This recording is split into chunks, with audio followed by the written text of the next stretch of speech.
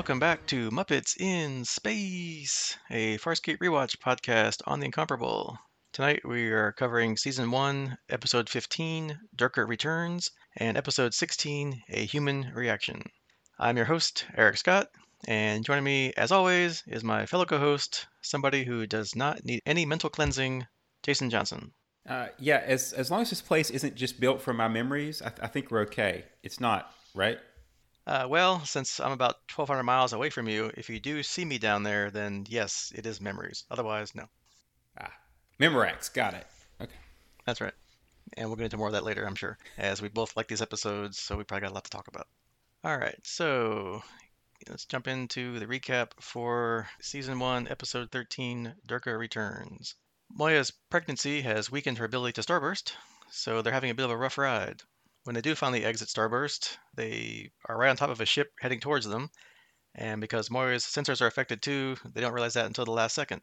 They kind of bounce slash scrape off each other. Pilot brings the ship on board, and the crew go down to the docking bay to greet their new quote-unquote friends that they ran into. A man steps out of the ship, and then Zan runs in saying that she's detected a massive energy weapon on board that ship, but the man says it's powered down as evidence of their peaceful intentions. He says that there are two others on board also, who are also unarmed. Rigel then hovers in, and when he hears that man's voice, he looks horrified and says he saw his corpse, and then spits on him.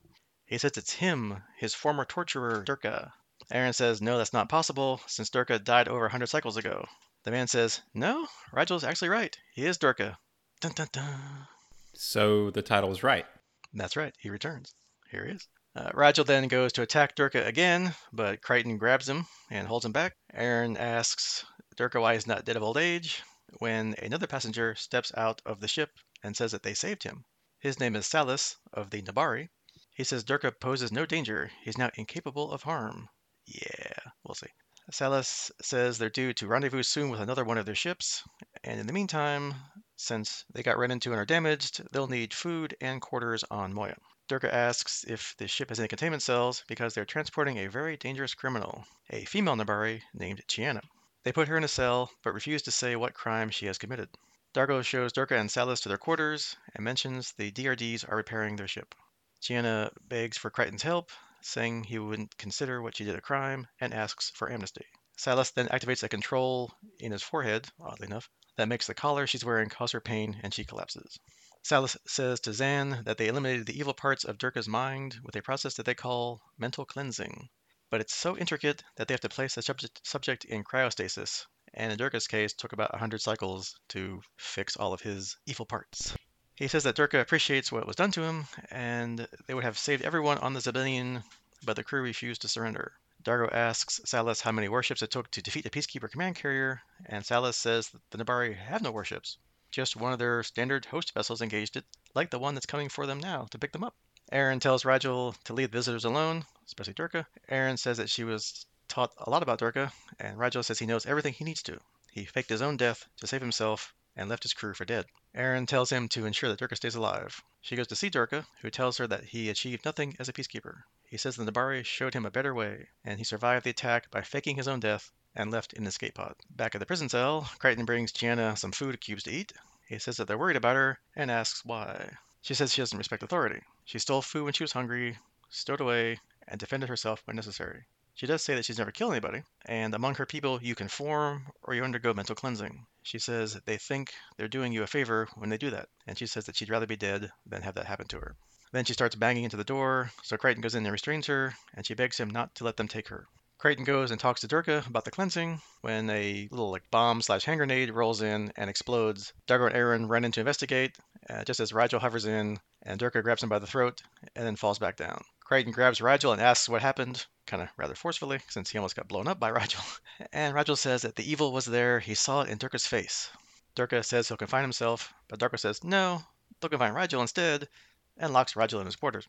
Salas thought that Chiana may have had something to do with the explosion, but she didn't. She tries to seduce him, but he sets off her collar again. Dargo, meanwhile, has found explosives in Rigel's quarters and tells Crichton he's lucky that Rigel made the bomb incorrectly, or else they both would have been dead. Meanwhile, Salas tells Zan that he wants Rigel turned over to him when the ship arrives because he has flaws in his character. She says that even Rigel does not deserve mental cleansing, and Salas said even she could do with mental cleansing herself. I sense a pattern. Yeah, this guy's obsessed with mental cleansing, which we'll discuss here shortly. So Tiana manages to escape from her cell and goes to Rajal's quarters. She says that he wants to be free to kill Durga, and she wants to get off of Moya so they can make a deal. He says he can create a diversion, so she unties him, but instead he announces over his comm that Tiana has escaped. Craig and Aaron rush to Rajal's quarters and find him covered up in a blanket in a corner, and he says that she's headed for the transport hangar. Everyone starts searching for her when Durga goes to Aaron and tells her that Tiana is capable of anything. Be careful. Meanwhile, Crichton finds Salas dead, lying on the ground in a pool of his own blood. Oops. Aaron and Rigel go to command, and Pilot says Tiana is very good at staying hidden. He can't find her on sensors. Durka walks in and asks if Salas is dead. Aaron approaches him when he suddenly attacks her and Rigel. Crichton tries to contact Dargo, but Durka's taking control of the comm system. He's tied up Rigel and says that Rigel undid the mental cleansing. Aaron wakes up and he says that he generally did feel guilty about his past, but now he can't think why. Aaron says that he murdered Salas, and he says that it's the simple things that you miss. What a guy. He tells the crew that he is in complete control of Moya, and if they don't leave her, they will die. Zan, meanwhile, has gotten down to Pilot's chamber, and Pilot says that Durka anticipates all his countermeasures. Dargo meets up with Crichton and goes up a shaft to get to command, but Durka was anticipating that and traps Dargo there. He attempts to starburst with Moya, but it fails. He says that he'll kill the hostages if they don't reactivate starburst immediately. Crichton finds Tiana in the cargo bay. Durka says that he will leave the comm channel open to show that he means business. He's heating up a tool and goes to burn Aaron when Rigel says he's pathetic. Durka says that he was going to save Rigel for bargaining, but now he'll just burn off his face instead. Rigel says he doesn't care anymore because Durka's a complete failure and tells him that Moy is pregnant so he can say hello to the Nabari when they arrive soon because they're not going anywhere. Tiana goes to attack Crichton, but he manages to stop her. She apologizes and says she's not used to trusting anyone. He suggests that she start trusting him. She wonders how Durka broke the cleansing and says maybe she'd be better on his side. Crichton convinces her that she's with them or on her own, so she asks what his plan is. He says she won't like it because he doesn't either, and it involves bait, i.e., Tiana. So we cut to Tiana jumping out in front of Durka, who's walking down a corridor, and tries to convince him to side with her. She asks where he got his directions to the baby that Moy is carrying because they reconfigured the ship's data to send him in the wrong direction. She leads him to a room where Crichton's waiting, but he's suspicious and pushes her in first. He shoots her and grazes her. Crichton jumps out and locks him out of the room. Durka then runs down to the hangar bay and makes it to the Bari ship, planning to use its cannon as a weapon to kill Moya's baby. He powers it up, but Crichton has thrown one of Rigel's bombs, which explodes and somehow damages the cannon. Pilot regains control of the hangar doors and opens the outer bay doors. Unfortunately, they can't close the inner doors, so Crichton starts getting sucked out of the ship too. So Pilot starts shutting the inner doors, and Crichton just manages to get inside. Durka says he'll hunt Crichton down and kill him. Crichton says he should get in line and leaves him to the Nabari. Later, Rigel asks Aaron if Moya is still mad at him, and she says she's still in pain from her protecting her child. Aaron says that he handled himself well, though. Rigel says he beat Durka at his own game, and then Aaron reminds him that he just compared himself to a peacekeeper. And then finally, there's now the question of what to do with Tiana. As Zan tries to heal her wound on her arm, Crichton asks her how she is. Zan says she's a brat, and leaves.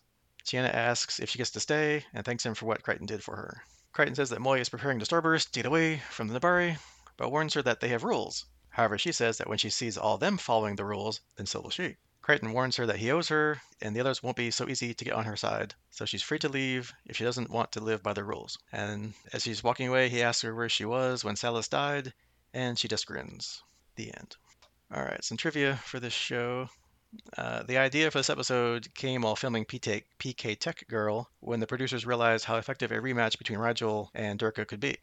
And during that explosion scene in the bay, Ben Browder was accidentally set on fire, so the explosion went off behind him, and he fell into frame. As he stated, we were on a 20-second delay, and it was a wide angle. I was totally obscured by the flame, and of course, I was smoking from my backside.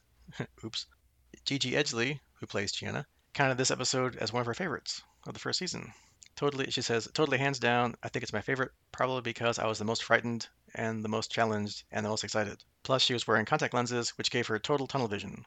When the creators, Rockney O'Bannon, remembered that the ardent fans were up in arms that we had brought somebody else into the crew dynamic. He totally understands that. He also mentioned that they wanted to bring in a new young female character, but were preparing her not to stay, particularly if Gigi hadn't worked out. And the reasons they said for bringing her on were trying to improve the ratings even more. And he stated that the Sci-Fi Channel was trying to find an audience and create a market. And of course, an attractive girl is easy to market. Yeah, well.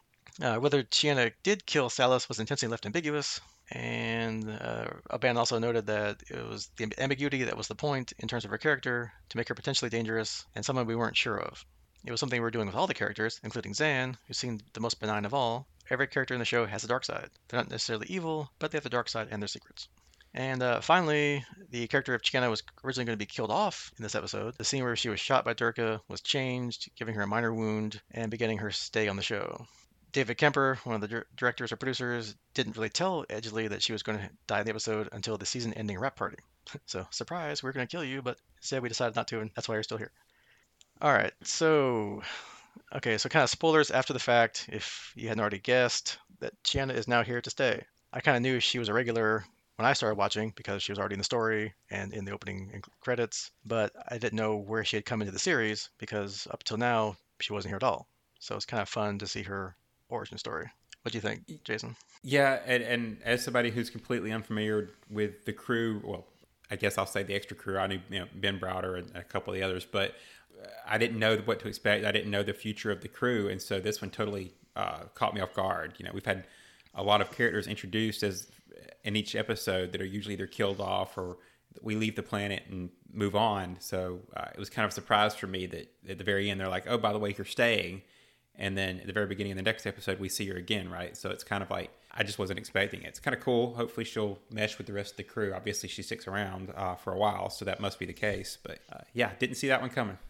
Yeah, because as I said before, I knew when she was there when I started, but yeah, it was kind of fun to see like her kind of origin, like she's fleshing out her character, like how she first appeared, how she got on the ship. So it's kind of interesting, and that they're trying kind of making her like ambiguous of, is she good, is she bad, did she kill Salas, did she not?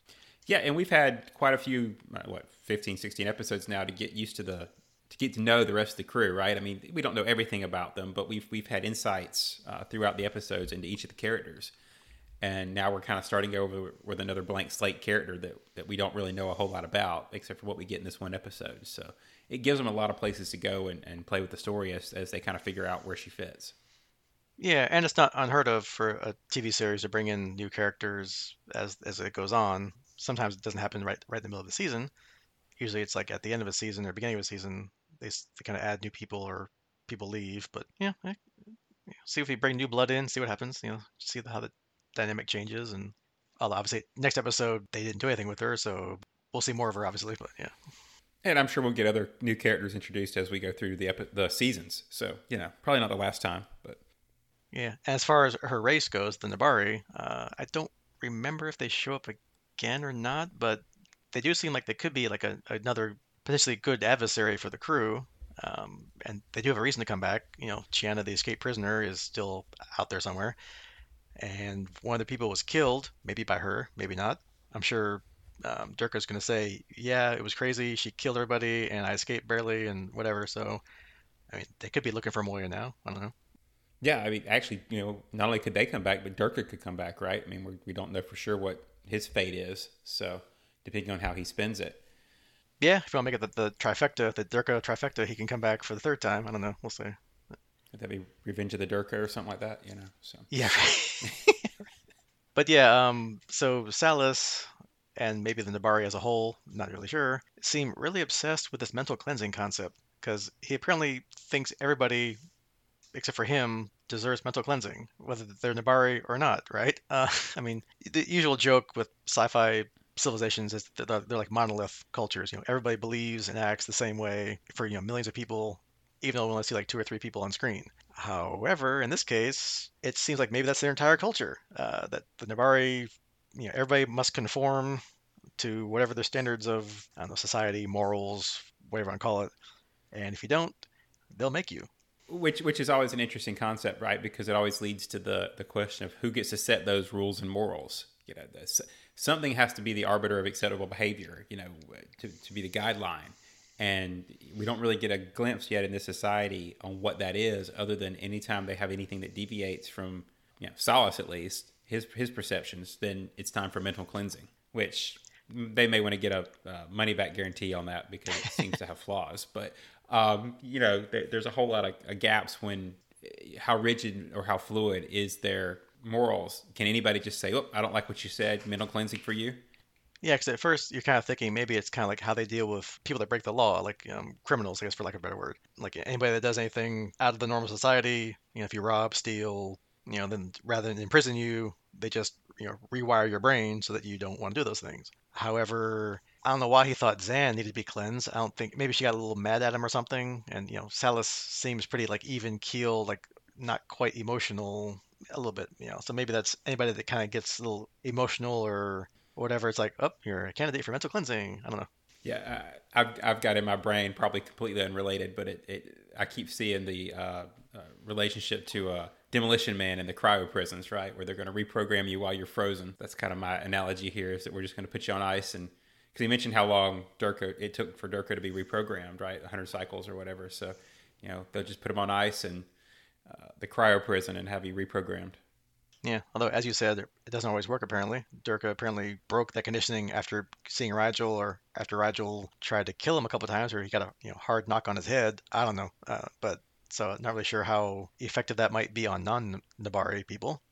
Yeah, they definitely glossed over. Was it the sight of Rigel? Was it something that happened to him in the meantime, or with all the attacks or whatever, the bomb, or was it just never really there and he was faking it the whole time? It's just kind of an interesting question. And I guess the other kind of lingering thing is, did he or Chiana kill Salas? I'm probably going to side with it was him that killed Salas, so he could use it later if he had to, try to frame or use it to get away or get what he wants, from the ship from the crew. Yeah, I went the Durka route too, although a lot of that comes from China being a main character, or not one part of the crew going forward, and you kind of question, is that something that our crew member would have done? But at the same time, I like the fact that they left it ambiguous, and it's up to us to try to figure that out going forward, if it even matters, if they ever bring it back up. Yeah, I mean, we'll see how they use Chiana later. We'll see if they try to play off her, is she homicidal or a sociopath or whatever, a free spirit, whatever, quote unquote, whatever. So we'll see if they try and build it up later, since they did leave it kind of open-ended, as their creators had said in the trivia comments that, we wanted to leave it open, so, we're not really sure. Is she good, bad? Who knows? But, we'll find out. I guess the kind of the main plot points or main character development points seem to be like Durka, apart from Chiana being introduced, but we didn't know that at the time, is Durka and his relationship with both Rigel and Aaron, actually. We know about Rigel and the torturing and stuff, but for Aaron, I guess probably I think in the PK Tech Girl, if I remember right, she was saying something about Durka. I can't remember, that he was like an accomplished peacekeeper or whatever. And here again, she even keeps talking about that when she's talking with Durka, she's saying how, she admired him. He was a topic of study in Peacekeeper Academy. And he's kind of like, yeah, that's nice, whatever. He kind of just totally brushed her off, like, I don't care about that crap. And she kind of obviously eventually loses her hero worship at the end of the episode, because, he's knocked her out, he's tried to kill her, he's tried to kill the crew. So she does kind of finally realize what kind of person Durka really is. Yeah, it's a nice reminder that our idols rarely live up to the image we have of them.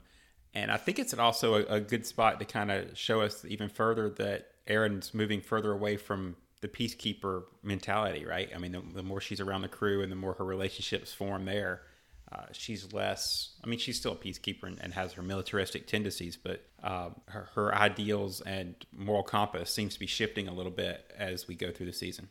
Yeah, because what we've seen of other peacekeepers that we've encountered, obviously we've seen, Krace and Durga, but there's been other people, like most of them seem to be kind of on like the Durga track, like the full of themselves.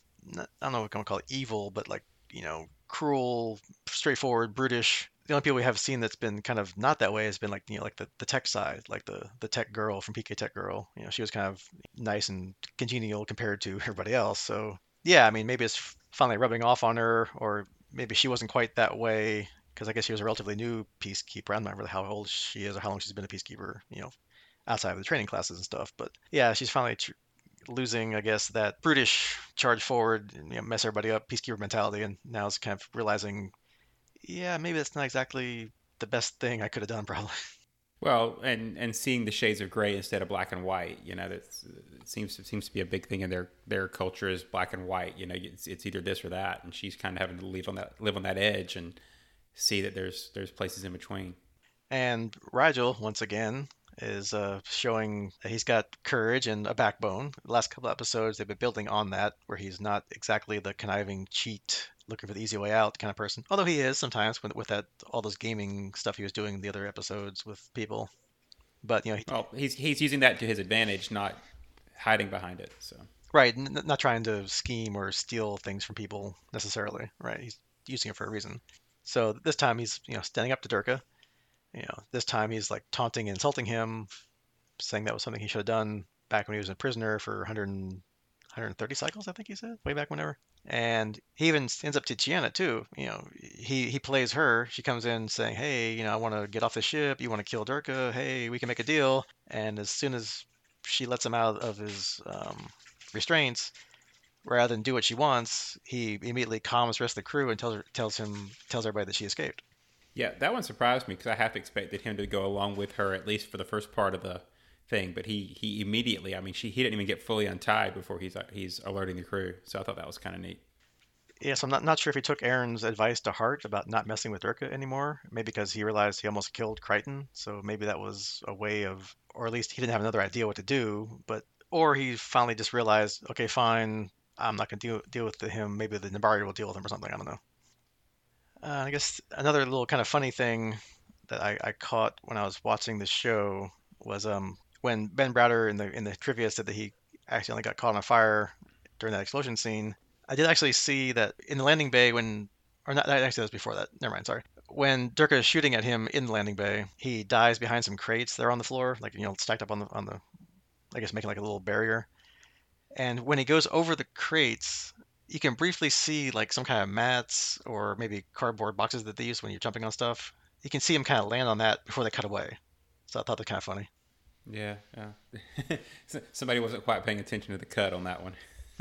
Yeah, because you can see like the mats kind of like scrunch up when he goes over the corner. So if he was landing on a hard metal floor, that wouldn't happen. So I was like, ooh, continuity error.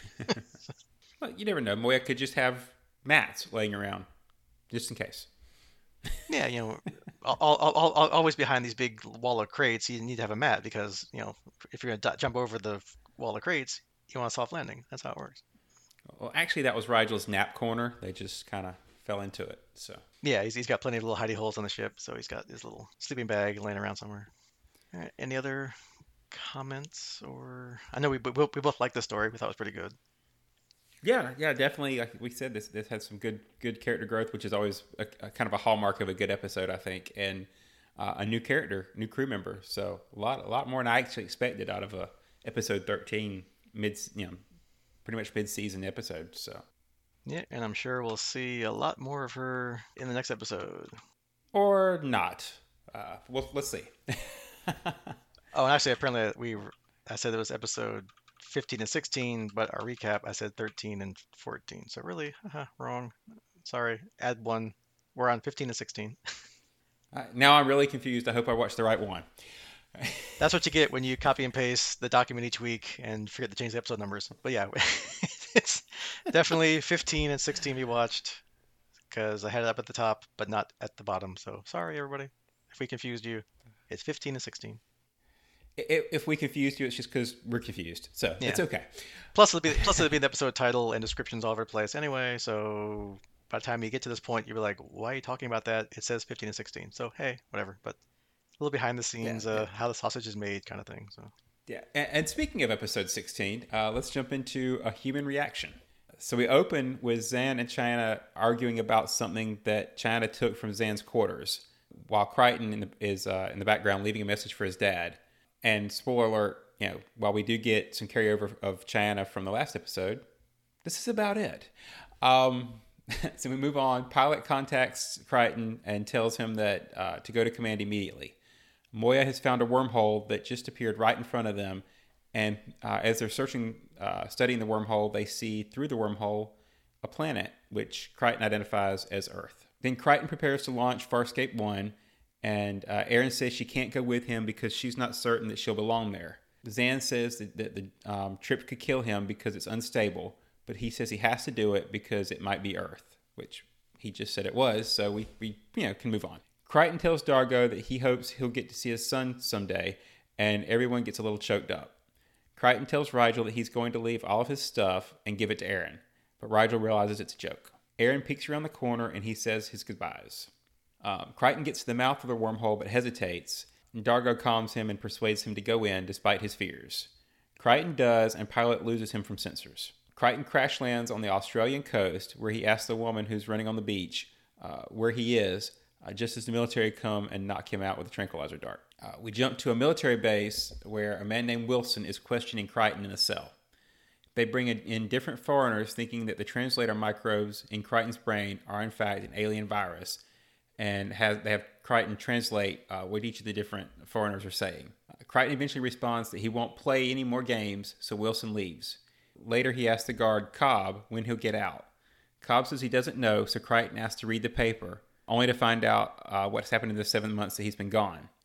But when he asks Cobb who won the Super Bowl, Cobb doesn't know. Eventually, Crichton's dad, Jack, comes in and says he wants to see his son. John asks him to get him out of there, and his dad asks what happened on his 10th birthday, checking to see if he's who he says he is. John said his dad was late again because they held him at Houston for tests. But then he woke him up at 4 o'clock in the morning just to go fishing. Jack hugs his son, and John asks what's going on, since this is far from the normal recovery procedure. Jack says that nothing's been the same since he left, and the wormhole stayed open. John asks his dad to get him out of there, and he says he will. Eventually, the two of them are walking along the beach, and John says that Wilton would not have just let him go. His dad shows him a van with 2 women are watching them, and points out some other people kind of around the beach that are watching them also. He says that Wilson wants him to find out if he really is his son and everything about the wormhole and what's on the other side. They return to the base where John tells one of the workmen that he's doing something wrong. Then he recognizes him as somebody he's met before. The base goes on alert as a transport pod has come through the wormhole, and John tells them not to fire since it has no weapons. We cut to the containment cell on the base with Aaron, Dargo, and Rigel inside. Aaron says the Earth disappeared when he went through the wormhole. Rigel says that it was her idea to go after him, and she says she just wanted to get a closer look, but then the wormhole sucked her in. Wilson wants to know what they're saying, since the other humans can't understand because they don't have the translator microbes. John lets them know that they're scared. Rigel asks why they're treating him like this, to which John replies that they're freaking out, but he says he'll take care of them. Rigel complains that he doesn't feel well, and John says it's because of the tranquilizers that they shot him with. John asks his father what's going on and notices that all the magazines are 7 months old. They must not want him to know anything. He says that they trust the others a lot more than Wilson, that the crew's his friends. A man calls him to the medical bay where they find Rigel cut open and dead. John has a go at Wilson and tells Aaron and Dargo that the official word is that Rigel died from allergic reaction to tranquilizers. However, he says that he thinks they killed Rigel, and Dargo says they cut him open to study him. Dargo says that when they come for him, he'll fight. Aaron says that even the peacekeepers wouldn't kill a prisoner to study them, and just tells John to go. Jack then tells John that it was naive to think that he could protect them, and John says that he's going to make Wilson understand. Jack asks if he's willing to die for those creatures, and John says he gave them his word. He goes to the medical room where he finds a man on the ground. Aaron appears and asks if she killed the man, to which John says no. He says he's on her side and she has to trust him. She says they took Dargo, but she was ready when they came for her. John and Aaron find Cobb, and they ask him where Dargo was taken. Cobb says he was flown to another base, and John takes his gun and knocks him out, for Rigel. They leave, and Aaron's fascinated by the rain and says she likes it. They go to a house where Jack and John spent some time last year, but Aaron doesn't trust that his dad told him where it was. They go in and drink some beer, which Aaron says tastes like Philip nectar. John apologizes for getting her here and stuck on Moya. He looks out the window, and Aaron says he was right. Earth is actually very beautiful. She says they'll have to kill her to capture her, and he says he knows and rests his head on her shoulder. They then kiss. Jump cut to the next morning where Aaron tells John to get out of bed.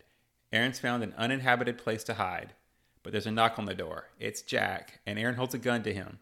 She wants John to search him, but he refuses. Jack says he talked to everyone he knows, but no one will help them. Dargo is on his way to a military warehouse, and the official word is that they never existed. He tells them that they have to get out of town. He'll cover for them. He says goodbye, and Aaron says something apparently heartfelt that he understands the emotion of, if not the content, and says, "Thank you, Aaron's son." Aaron and John walk down the street when John sees the girl who was at the beach. He asks the man at the newsstand why all the magazines are 7 months old, but then he recognizes the man as being from the beach the other day also, and says he used to ride his bike past the man's house in the 5th grade. As he thinks about it, he knows everyone around him, and he pulls his gun on Aaron. Every place that he's been so far, he's been to in the past. He goes into a pool hall that's just the way he remembers it, and he knows all the people there too. He's been in the men's room before, but never the ladies' room, so he kicks open the door to reveal an energy barrier. John then goes back to talk to his dad at the military base, who says he did very well. Everything here was a physical recreation from his memory. He's not his father, but the others are real. They were investigating the wormhole, and they were used too. Dogger and Rigel are locked up, and Rigel says that he was treated like royalty. Jack, the Ancient, says they needed a human reaction, and there's your episode title. Yep, product placement right there. Yeah, you got to get it in somewhere. He apologizes, but says that John had to believe everything. The Ancients only have enough power to transport their race one last time, and they wanted to know how they'd be received if they went to Earth. John goes through a door where there's a hive of aliens. Jack says that they only want to cohabitate on the planet while they land and replenish their hive. The Ancients have stories of a world that will welcome them, and they had to know if the humans were that world and would welcome them or if they would fight. He apologizes for taking John's dad's form, and John asks to see what he really looks like. Surrounded by light, he transforms to his true form and says that the highest form of life on the planet is often the most destructive, and that they think humans would kill them. He says that they will continue searching for a home, and John says so will he. The Ancient returns Jack's good luck charm, which John gave him earlier in the episode, and says maybe they'll meet again one day. A little trivia about this episode. Dave Esley built and designed the Ancients. He said, they were huge. The great big pod things were each about 9 foot long. The set was just a big concrete bunker, so these 3 creatures were really the set. The heads were silicon and full of lights. He also revealed that the eyes of the creatures were inspired by plasma ball lights found in many homes and offices. The insect alien was a rod puppet, and its controls were removed digitally in post-production. Also, the 3 men who were standing in the men's bathroom scene were played by Anthony Simcoe, out of makeup, episode director Rowan Woods, and production designer Ricky Ayers. Claudia Black was unaware of the cameos until Ben Browder informed her. Cheyenne appears only briefly in the opening scene due to the fact that the writers hadn't yet figured out what to do with her yet. And the scene showing the morning after with Crichton in bed was not included in the US version, leaving the result of the night before more ambiguous. However, a later piece of dialogue in Mind the Baby confirms that John and Aaron had intimate relations. Thoughts, Eric? Yeah, kind of like what we said earlier. This is also a great episode. I loved it. The story was well done. I'll have some little quibbles here and there, but overall the story was great. The acting was great also. And they did have you going for close to maybe half to more than a third, I guess, of the episode that he really was on Earth. Although when he kept mentioning all the papers and magazines were 7 months old, I was like, okay, that's kind of weird. But then when we obviously saw Rigel's corpse, then I knew for sure that this was some kind of illusion or fake or whatever because, well, I shouldn't. To me, yes, because I knew obviously Rigel was past this episode, and probably even if I didn't realize that, I probably wouldn't think they would kill off a character in the first season. And then I guess keeping with my suspicions, John keep asking an Australian soldier who won the Super Bowl. Okay, no problem with that because why would he care? He's Australian, right? So. Yeah, I agree. Though I wouldn't put past captors to limit your knowledge to the 7 months. To kind of putting you in a familiar time frame and not letting you have extra information. I kind of associate that with like the Steve Rogers waking up and them playing the old baseball game on the radio in the background because they're trying to put you in a comfortable scenario. As far as did it work tricking you? I think I always suspected that it wasn't going to be Earth Prime. To kind of put a label on the real Earth, right? But I did go through the normal sci-fi scenarios of is it an alternate timeline? Is it going to get backed up and erased? Is it and I thought they could have done a lot of fun stuff with alternate timeline stuff or alternate reality, but it kind of went the Q route, which is it works. Yeah, or maybe like somehow John and Aaron would escape back to the pod or the Moya's transport pod, go back through the wormhole, and somehow go back in time, and then they would show up before or after he left or something, and then Rigel's still alive or something. That was kind of right in the back of my head too. Of okay, there's a sci-fi trope, right? Maybe that they're pulling that one off. Yeah, because I agree with you. The killing of Rigel, obviously we knew they weren't going to do that, but it could have. There's so many ways they could have undone it and still had the place be real. That I was kind of playing with it for a little while until we actually got the reveal, which I kind of find interesting because it felt like, and this is not a knock because I enjoyed the story, but it felt like they spent so much time on the setup that when he finally had the realization and you had the reveal of the aliens, it felt very rushed, right?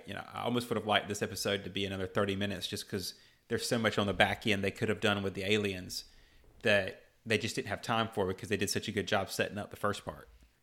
Yeah, or maybe even make it like a two-parter, which there will be two-parters later, if I remember.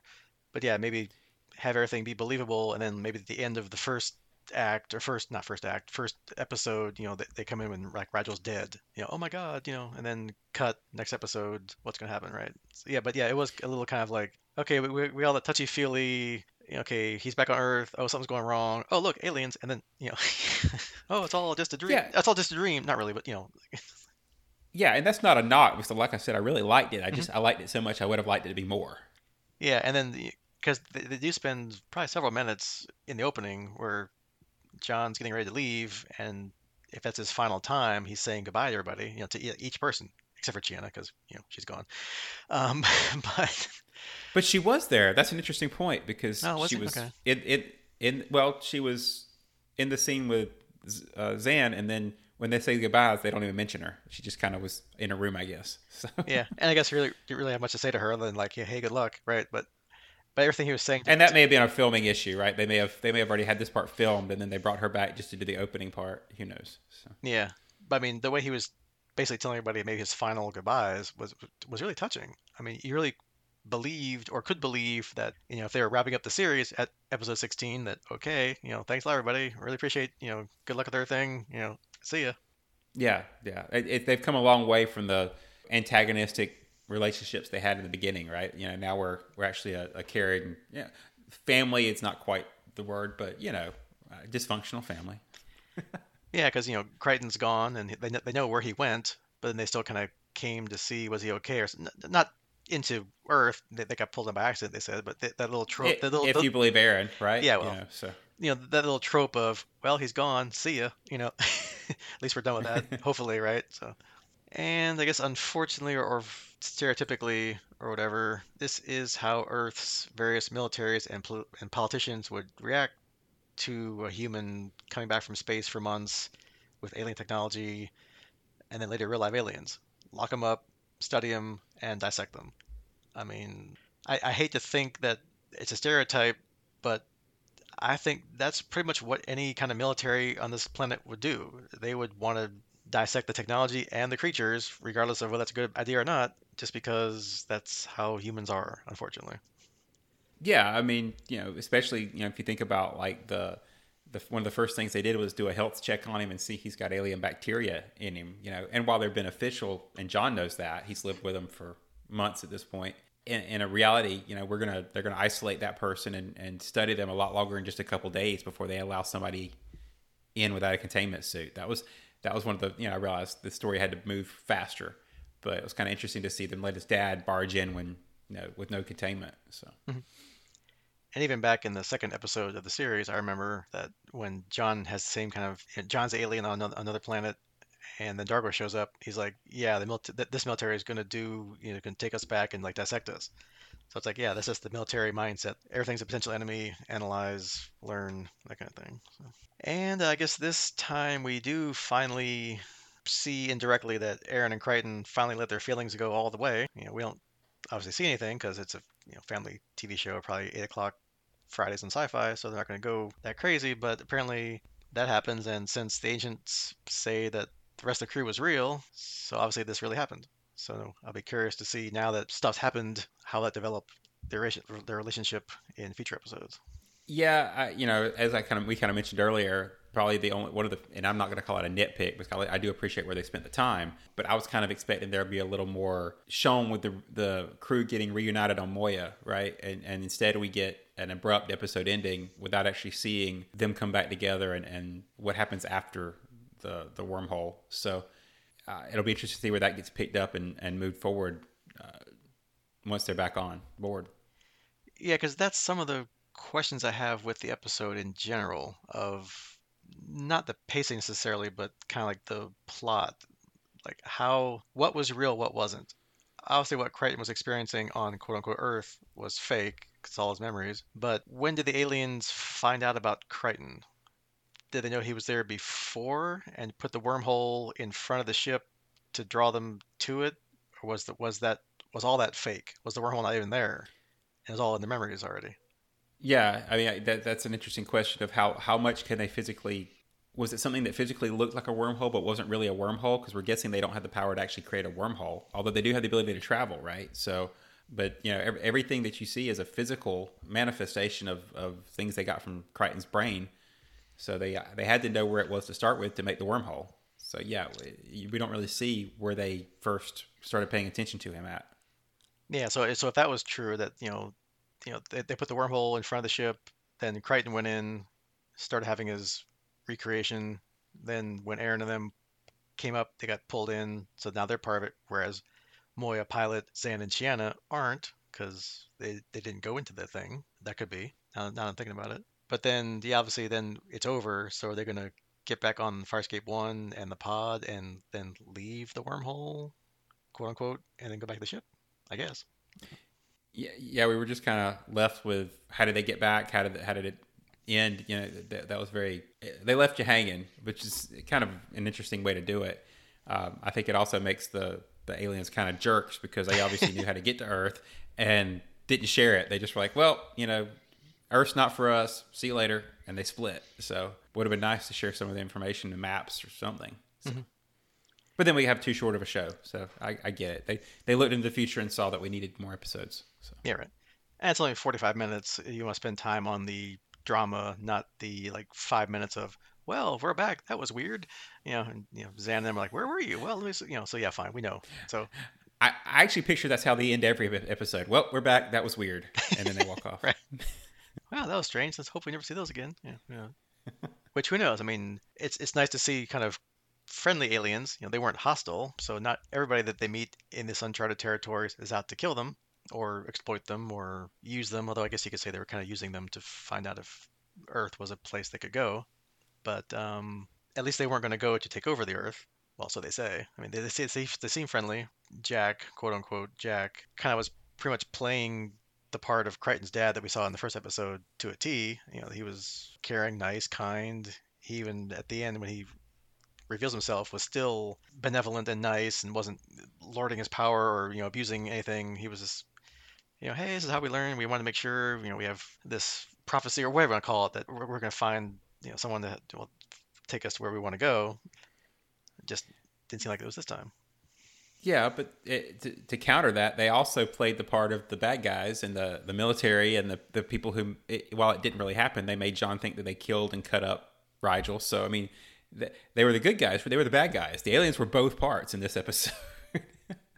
Yeah, it was kind of like, what kind of simulation is this? It's kind of like a holodeck kind of thing. Like they're mining Crichton's memories for people, and I guess as they set up this creation or whatever, it's either got a mind of its own or just runs or however it works. Like a program or well, I'm thinking like holodeck program, but like Star Trek, but whatever. However it works, did they kind of pull out of Crichton's memories eventually that yeah, probably the military is gonna want to study, dissect, and not trust aliens, and then that's how the thing unfolded based on his subconscious or his memories or whatever, or what. But yeah.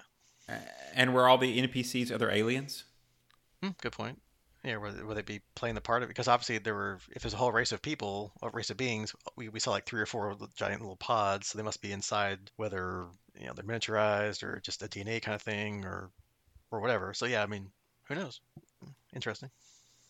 I kind of picture this, this. You can say this for the whole season, right? We're kind of doing the first season of Star Trek. We've got to set up all the alien races. Some of them we can come back to, some of them we don't. But we're kind of world building still, so it's kind of neat to have all these things that you could come back to at any point. So Yeah, because it's so new and it's a different show and a different universe kind of thing that pretty much they can get away with anything. They can just say this alien can do these things because we say so because it's the first time we're seeing them. We don't know anything about them, so hey. yeah, and if they show up again, we've got an established person we could reuse. Yeah, I mean, I'm not sure if they do show up later or not. I can't remember. These may not. I'm just saying in general. That's kind of the beauty of it. Is that any of these people, if they click, you can just bring them back anytime you want to. Mhm. So Yeah, I mean, there's stuff with wormholes later, obviously, because that's kind of the whole point of why we're here where we are. So, we'll see if they come back later or if it's somebody else. And it was kind of fun, I guess, seeing Crichton figure out that it was all his memories, not reality.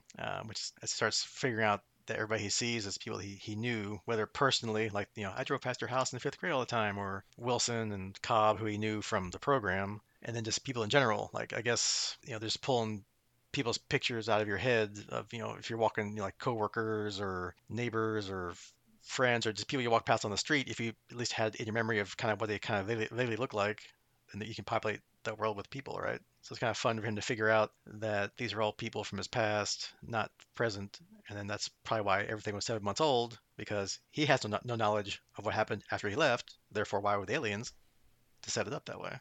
right, and of course it makes for the fun reveal when the Matrix glitches and you have the same person repeated. So And of course, it's fun because I guess Crichton's never been in a woman's restroom in his life, so they couldn't pull that from him, or at least not that woman's restroom in the bar in the pool hall.